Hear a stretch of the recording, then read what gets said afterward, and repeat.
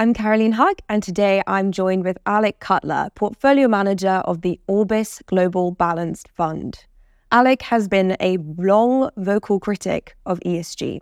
He believes the ESG movement has had little positive impact on the energy transition and has even had harmful consequences for developing countries. Alec, thanks for joining me today. Thanks for having me. So from my understanding, you used to be an SRI manager. That's right. So does the ESG movement bear some similarities to the SRI movement? SRI was very similar in that socially responsible investing started out with the Quakers only in Pennsylvania in the US. Once it gained traction, it also was highly correlated with the growth market taking off. And SRI funds outperformed. They became quite popular until they peaked out in 2000 around the same time as the growth stocks peaked out. Sounds a little similar. What I call ESG 1.0 is really a resurrection of that movement. It may see the same fate unless some changes are made. So drawing from your past experience, what mistakes have ESG investors made with regards to their views on energy? I view ESG 1.0 or global warming 1.0 as very effective in gaining awareness. But to create awareness, you had to make the story very simple. And unfortunately, in order to get traction, you had to call the energy industry in total evil rather than coal. That's created issues. We used more coal last year than ever because of ESG. ESG was very easily knocked out a lot of natural gas. And 2021 rolls around, and 2022, China, India, Indonesia, Europe revert back to using coal. So you mentioned coal, but what about oil majors, right? So your global balance fund might seem to some investors as anti-ESG with allocations to companies like Shell. So why are you investing in the stock, and what's your view on oil majors? So Shell is the largest LNG, liquid natural gas infrastructure company in the world. It's labeled as an oil major, but it actually does very little oil relative to everything else it does. So Europe has decided that natural gas is green if used in certain ways and mitigated over the long term. And the US is coming around to that too. So in a way, they are a ESG-friendly energy company. The problem is they're so accessible to the movement, if you will, that they've been the most protested. And what happens when you protest Shell and they decide to produce less oil and gas and focus less on LNG? That oil is no longer not being produced. It's just shifting. The production is shifting to Chinese and Russian companies. What would you say to investors who think that Shell's net zero commitments are based on carbon capture and nature-based offsets? So carbon capture is a technology that hasn't been developed yet. And, Shell would have to plant trees and rainforests across the world to make up for its carbon emissions. Well, first of all, they're trying, which sets them apart from most of the oil companies. Second of all, carbon capture is real, and carbon capture has to happen. It's in every Paris Climate Accord plan, and the technology is getting there. And the way you get the technology there faster is by pushing it and supporting it. So you now have a lot of effort going into carbon capture and making it economic, and having the Shells of the world get behind it, and the big industrials like Mitsubishi Heavy's, one of the world's leaders in carbon capture. That's how you get it across the line. The world wants energy. The world needs energy. The world is still trying to develop. 75% of the world hasn't flown in an airplane, and 50% of the world doesn't have access to clean cooking fuel. To tell them not to use more energy is crazy and racist, quite frankly.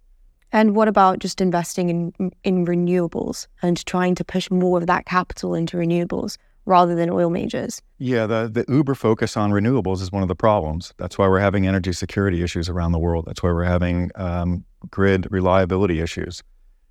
Wind and solar are fantastic, but they're intermittent. They have to be paired with things that can operate when it's not sunny or windy. The natural pair to that is nuclear and natural gas. There are two natural batteries for the grid. One is pumped hydro. Drax is the biggest pumped hydro owner in the UK, where you pump water uphill when it's windy, use the electricity to pump the water up the hill, and then when the wind stops, you let the water drain down the hill and spin turbines. It's the same turbine spinning the other way. The other long-term battery is hydrogen.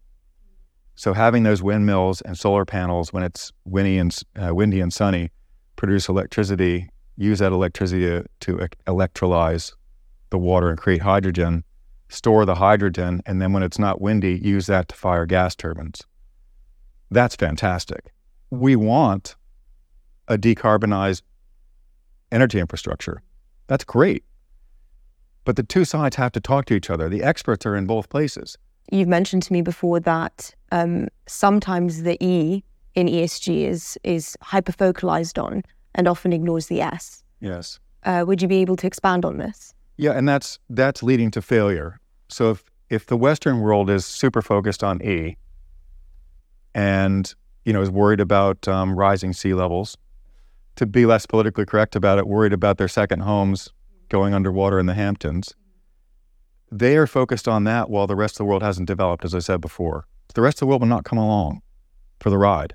They will not be dictated to when they are simply trying to earn enough to buy a moped so they can go 5 miles away and get a better job, or be able to send their kids to college, or be able to cook with clean cooking fuel. If you look at the bifurcation of the world in the East and Western blocks, the Cold War that's forming, and the East is collecting the developing world. In part, I believe, because we've been trying to tell them what to do in a patronizing way. Haven't really been helping them, just telling them, don't use fossil fuels, which means don't develop.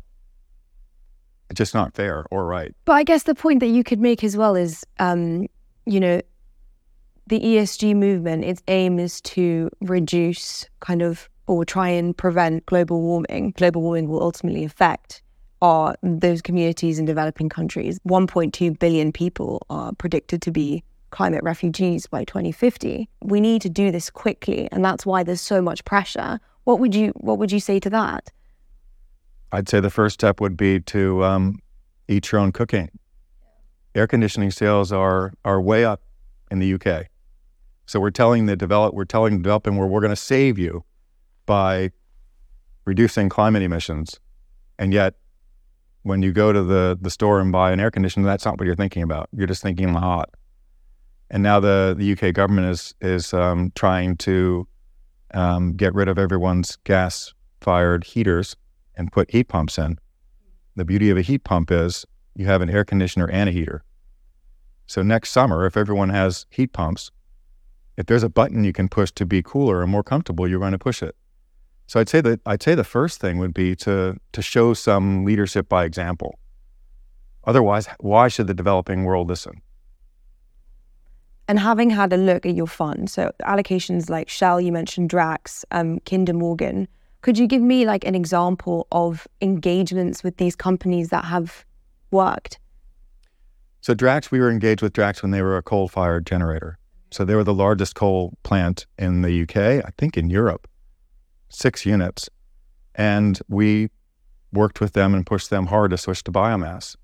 And some may say that biomass is dirty too, but it has the ability to, one, it is carbon neutral if you consider a 22-year life cycle of a tree, and it can be carbon negative once you start capturing the carbon. An example on the negative side, Korea Electric is one of the biggest developers of coal plants around the world.